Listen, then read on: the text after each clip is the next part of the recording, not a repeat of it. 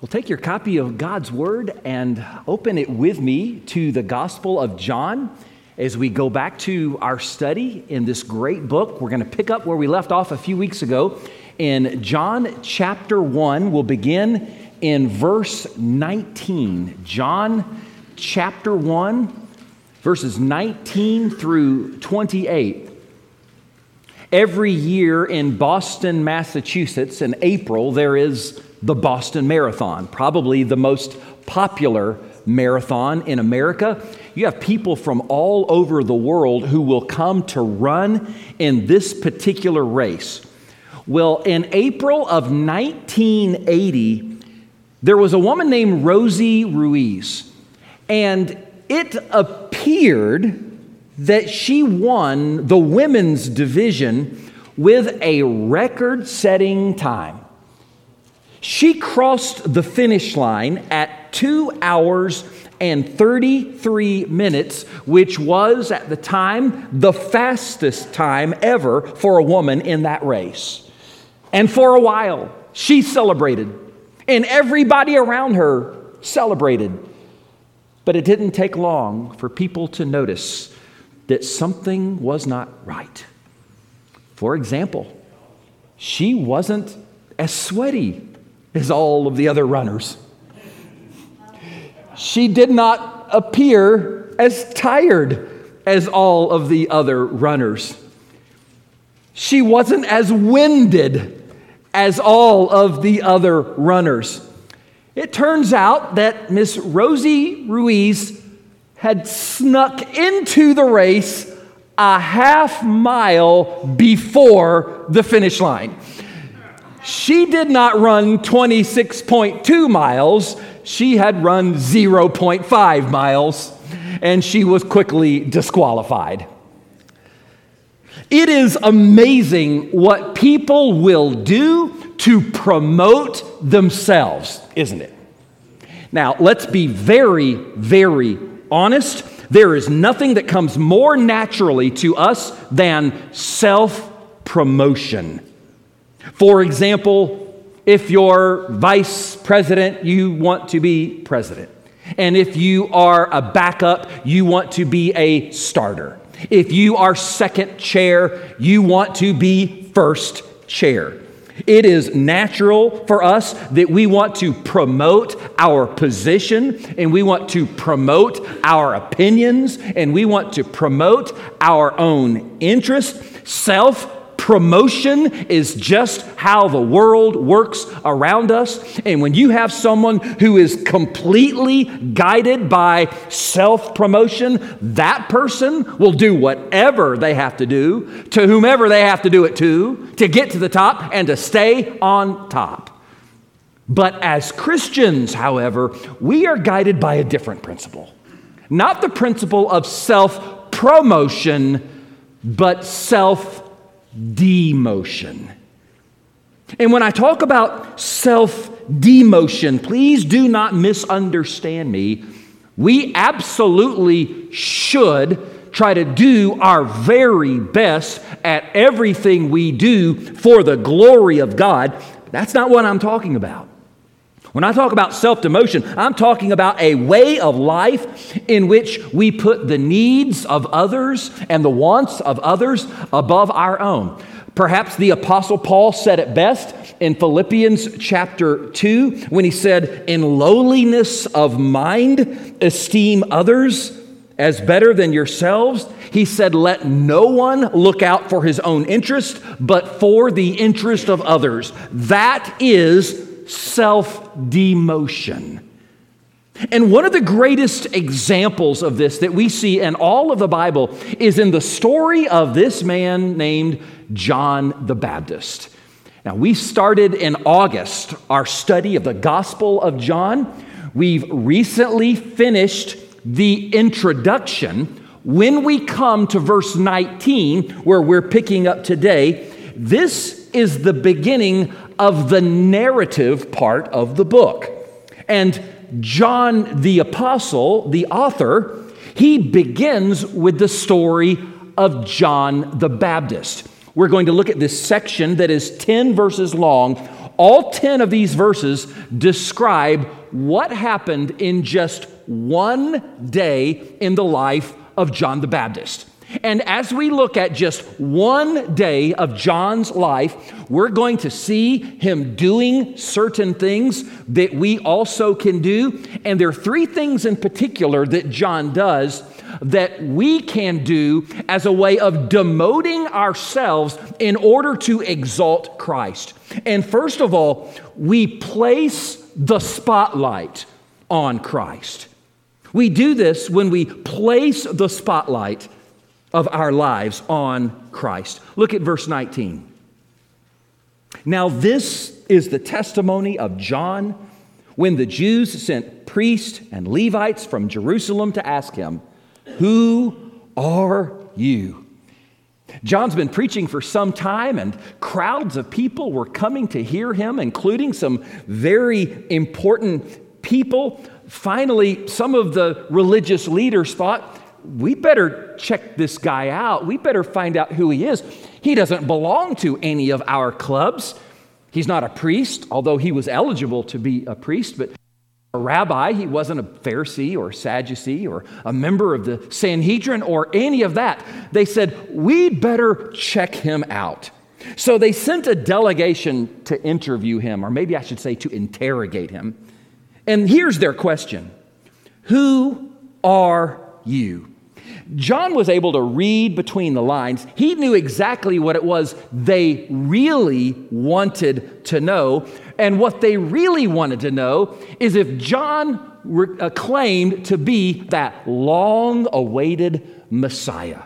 Because there was, at that time, this great messianic expectation. They believed that the Messiah could come at any moment, and they wanted to know, John, is that you? And here's his answer in verse 20. He confessed and did not deny, but confessed, I am not the Christ. That word Christ means anointed one or Messiah. And notice he says, I am not. In the Greek, he uses the words ego eimi. That becomes a very big deal in the Gospel of John. Ego eimi, or I am. 7 times in the Gospel of John, we're going to see Jesus making a major I am statement. For example, he says, I am the bread of life. I am the door. I am the good shepherd. I am the way, the truth, and the life.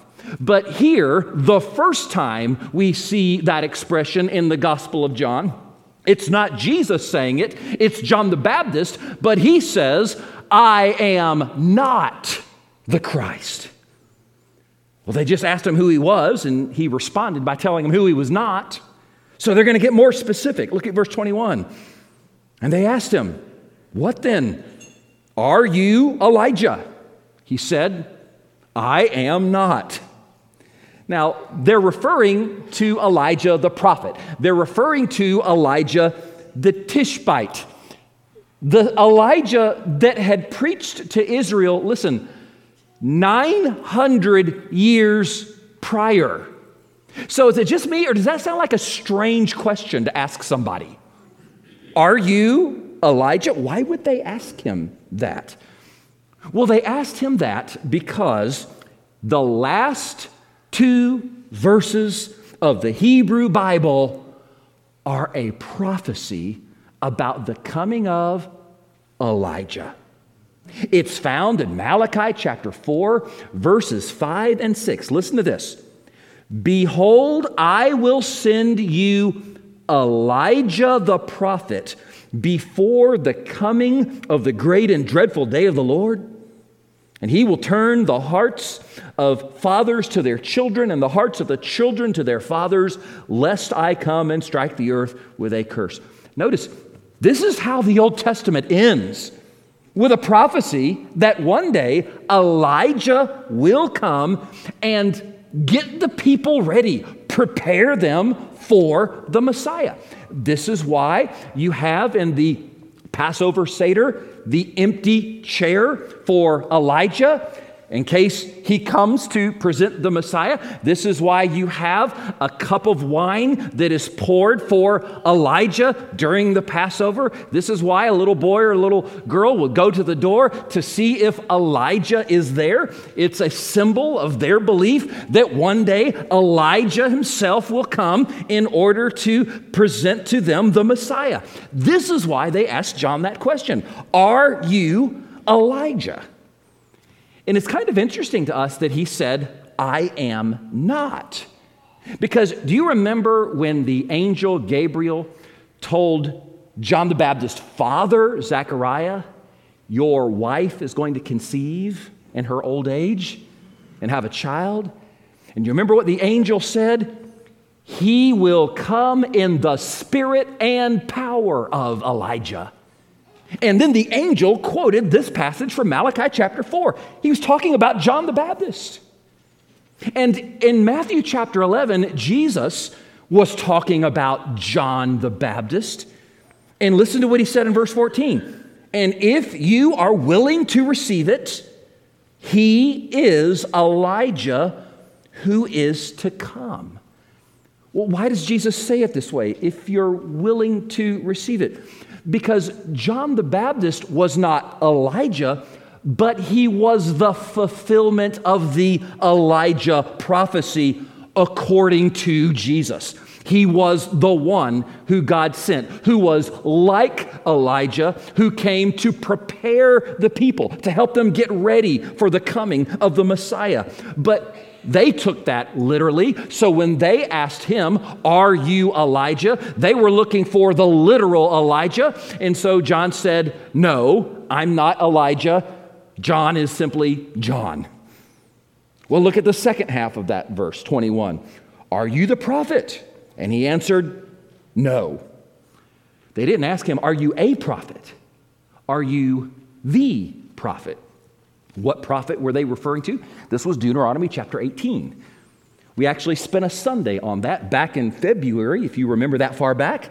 But Moses, before he died, he told the people, one day God is going to send you a special prophet who will be like me, Moses said. He will be a mediator for you. He will speak the very words of God, and he'll make it possible for man to see God and hear God and know God. We come to Acts chapter 3, and Peter says that Jesus was that prophet that Moses promised. And so they come to John the Baptist and they ask him, are you the prophet? Once again, he says, no. Now, here are three questions. Are you the Messiah? Are you Elijah? Are you the prophet? And I want you to think about this. If John had answered yes to any one of those, do you know what would have happened? Oh, the people would have celebrated. Maybe they would have put him up on their shoulders. They would have had a party. And then some of them would have taken up arms to start a revolution to try to put John on a throne. And John would have been promoted in the eyes of the people. And at least for a little while, he would have been even more popular and even more famous, even more powerful than he was before. And yet, every time they asked him one of these questions, he said, no, no, no. Would you think for a moment about what John could have said? Think about what John could have said that would have been 100% true. He could have told them about how he was prophesied in Scripture. That's what he could have said. He could have told them all about how he was miraculously conceived. That was true. He could have told them about how he was filled with the Holy Spirit before he was even born. I mean, come on. Who can say that? John could. He could have boasted about his family being the son of Zechariah the priest or being a Levite. He could have talked about his humble lifestyle or all the people that he had baptized or all of the bigwigs who came out to hear him preach. And all of that would have been 100% true. But in order to do that, he would have to take that spotlight ever so slightly off of Jesus in order to put that spotlight on himself. And the goal of John's life was to exalt Jesus and put all of the focus on him. He just wants to live in the shadow of Jesus. And if no one sees him, nobody knows him, no one remembers him, that's okay, as long as they see Jesus. I don't know if you've ever been to a live theater, and at some point during that play, all of the house lights are turned off. And there is that one spotlight shining on that one person in the center of the stage. Our lives are like that play. We live in a world of darkness, and there is this one spotlight. And the one person who is to be under that spotlight in our lives at all times is Jesus. One of the ways we practice this thing called self-demotion is by doing everything we can to take that spotlight off of us and put it on Christ. In fact, that's what we're going to be doing in heaven. Did you know that? One day in Revelation, whatever crowns we receive, you know what we're going to do? We're going to take them off and place them at the feet of Jesus. And so part of self-demotion, this life to which we are called, means we place the spotlight on Christ. We see John doing that over and over again. But there's something else that we do. We prioritize service for Christ. We prioritize service for Christ. Look at verse 22. Then they said to him, "Who are you, that we may give an answer to those who sent us? What do you say about yourself?" Hey, is it just me, or does it sound like they're getting a little bit frustrated? They're trying to get a straight answer from John, but he doesn't want to give them one because he doesn't want to talk about himself at all. Finally, they're begging him, "Come on, please, tell us something that we can give to the people who sent us. What do you have to say about yourself?" Well, that's an interesting question, isn't it? Well, here's his answer in verse 23. He said, "I am the voice of one crying in the wilderness. Make straight the way of the Lord, as the prophet Isaiah said." I told you recently that a unique feature in the Gospel of John, every time John the Baptist appears in this book, he's always being lowered. He's always being taken down a notch. And that is exactly what we see happening here. Notice he is the voice of one crying.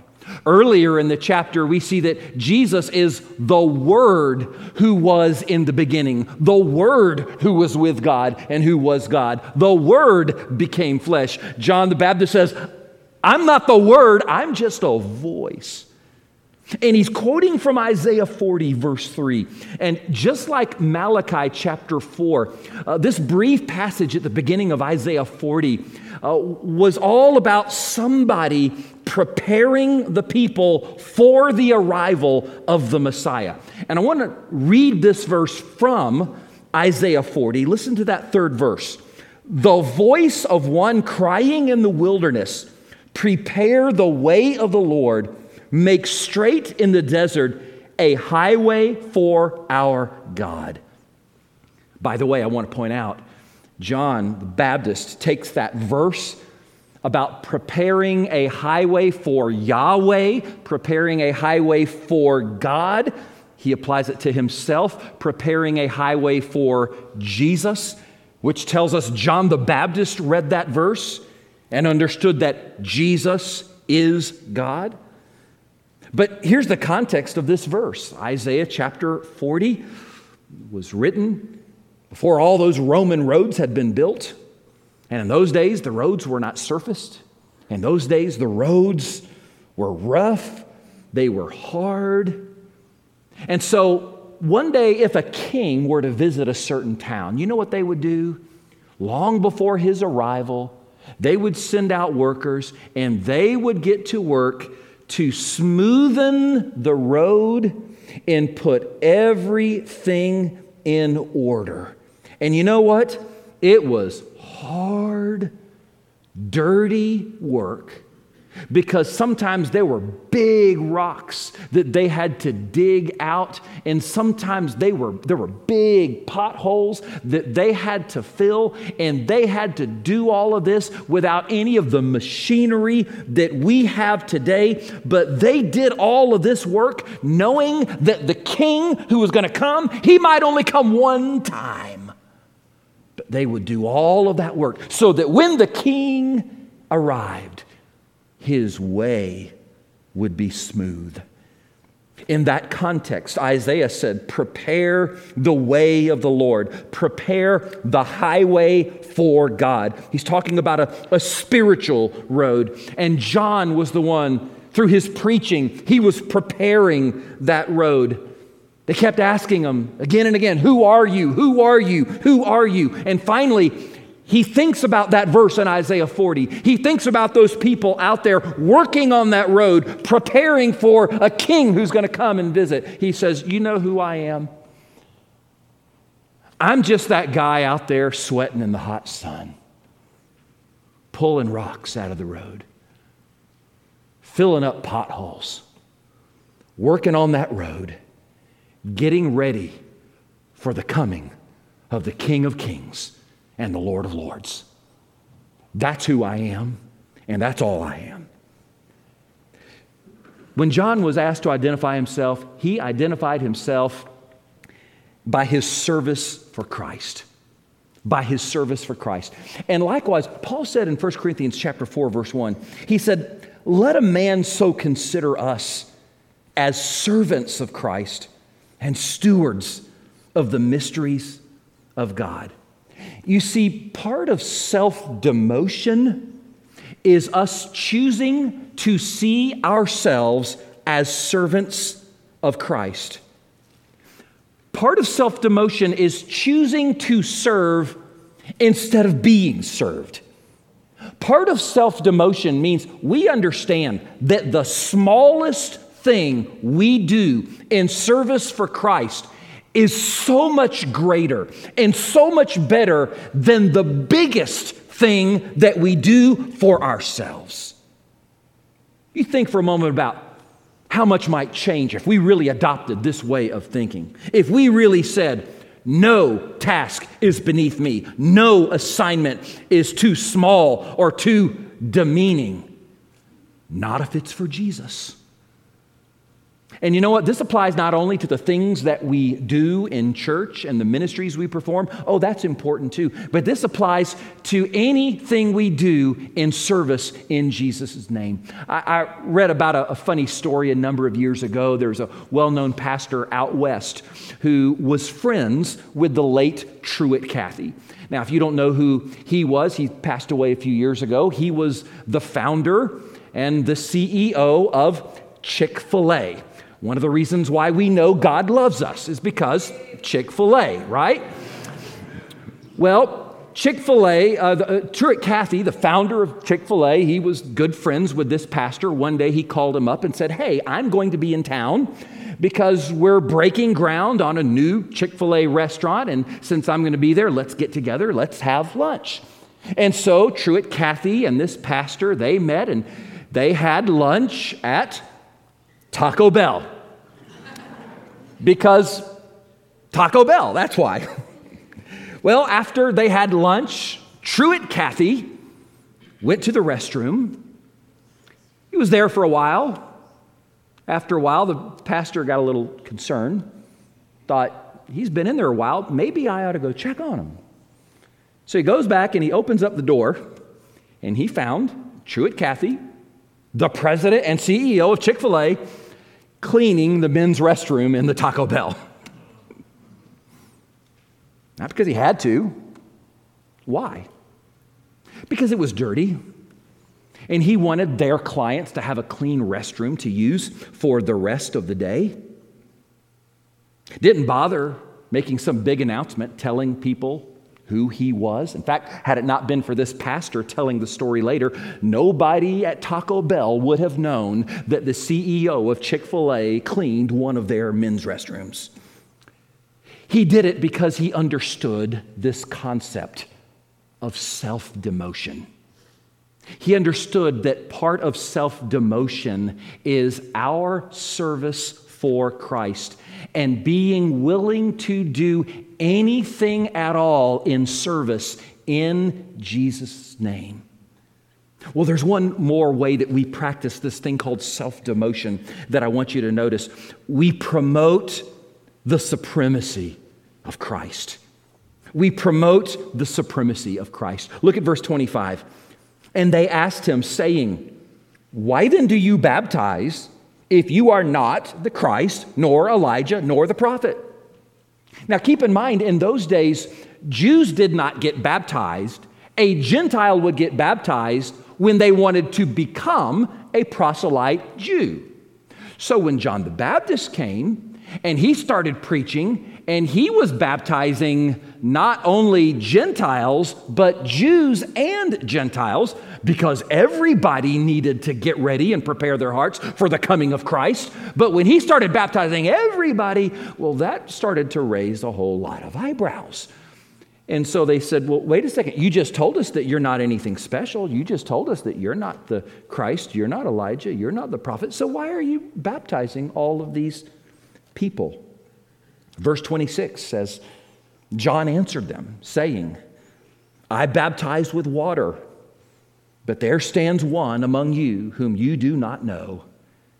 It is he who, coming after me, is preferred before me, whose sandal strap I am not worthy to loose.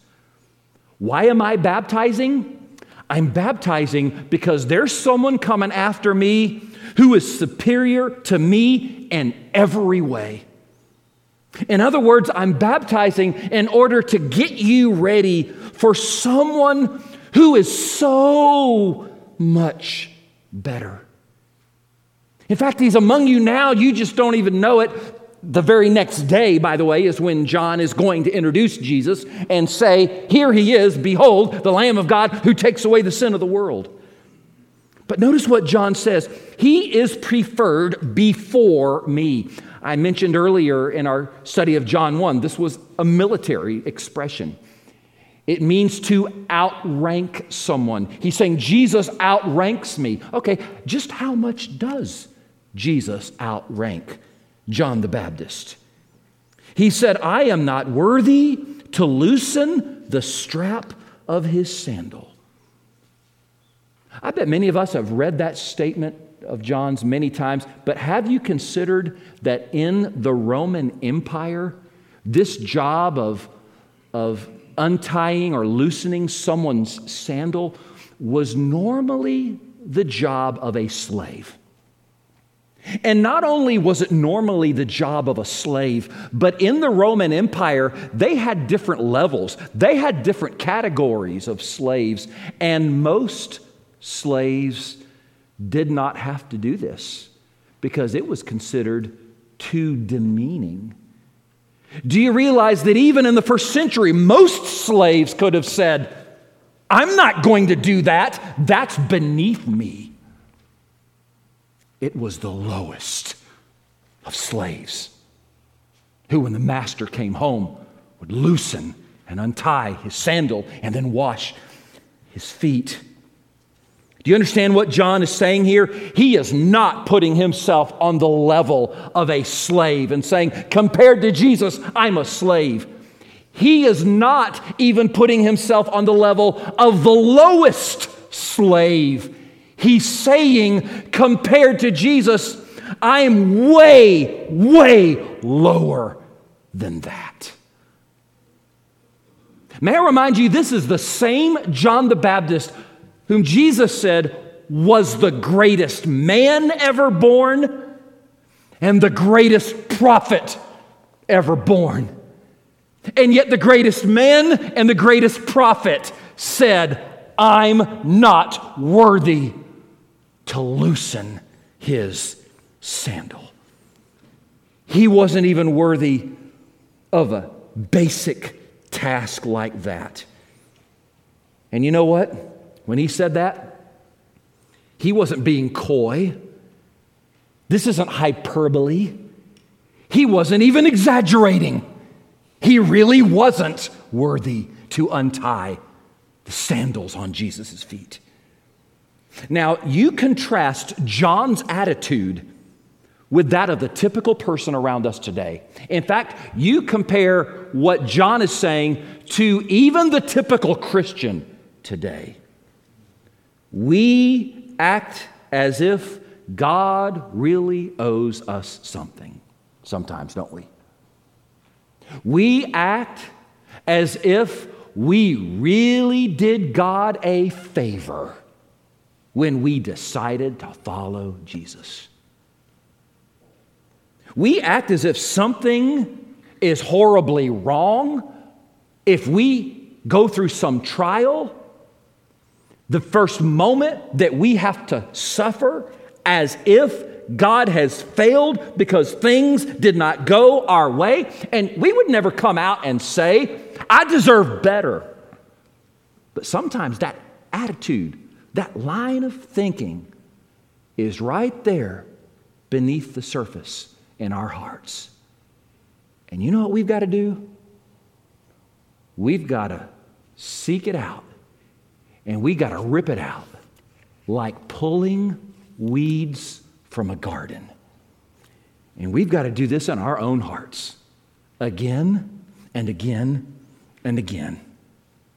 In our passage this morning, they asked John the Baptist 5 questions. But really, there's one question for us. The question is, will we accept this call to self-demotion? Will we do whatever we can and whatever it takes to get the spotlight off of us and put it on to Jesus? Will we be willing to serve him doing whatever he asks? Will we see him as being infinitely greater and infinitely more valuable than anyone or anything else in our lives? And can you imagine for just a moment what would actually happen if we did this, if we really began to practice self-demotion? Can you think about all of the conflicts that would not take place? Could you think about all the divorces that would not happen? How many people would see Jesus in us if we really were about demoting ourselves? I'm reminded of the conductor, Arturo Toscanini, who was the conductor of the New York Philharmonic many years ago. And back in the 1930s, there's this story that is told of Toscanini conducting the New York Philharmonic in Beethoven's Ninth Symphony. And once they finished performing Beethoven's Ninth, it was so well received. The crowd got wild. They clapped, they applauded, they cheered, they whistled, they stomped. And he stood there humbly and he listened and he waited for the crowd to calm down. And when the room was quiet, he said something that shocked everybody. Arturo Toscanini said, "Ladies and gentlemen, I am nothing." And he turned to the musicians behind him and he said, "You are nothing." But then he said, Beethoven, he is everything. He almost got it right, didn't he? Ladies and gentlemen, I am nothing. And you are nothing. But Jesus, he is everything. In other words, he is what matters. He is the one who's worthy to receive all of the glory and the honor and the praise and the power forever and forever. Because Jesus was willing to demote himself for us. He demoted himself when he came from heaven to earth. He demoted himself when the Word became flesh. He demoted himself when he was born of a virgin and put in a manger. He demoted himself when he lived a life of poverty on this dusty earth. He demoted himself when he went to the cross and he voluntarily laid down his life for your sins and for mine. And it was because Jesus was willing to demote himself again and again and again. And because he lives, because he is Lord, it can be said that whosoever comes to him and believes in him and receives him will have everlasting life. Would you join me as we pray? Oh God, we thank you for sending Jesus, who was willing to demote himself again and again that we might be saved. And we know that as followers of Jesus, his example is now to be our example, that we also are to accept this call to self-demotion, that life is no longer about us promoting ourselves. It is about living for Jesus.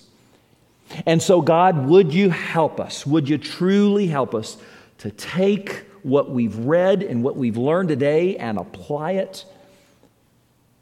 That, like John the Baptist, at every opportunity, at every turn, we would take that spotlight off of us and do everything we can to put it on Jesus.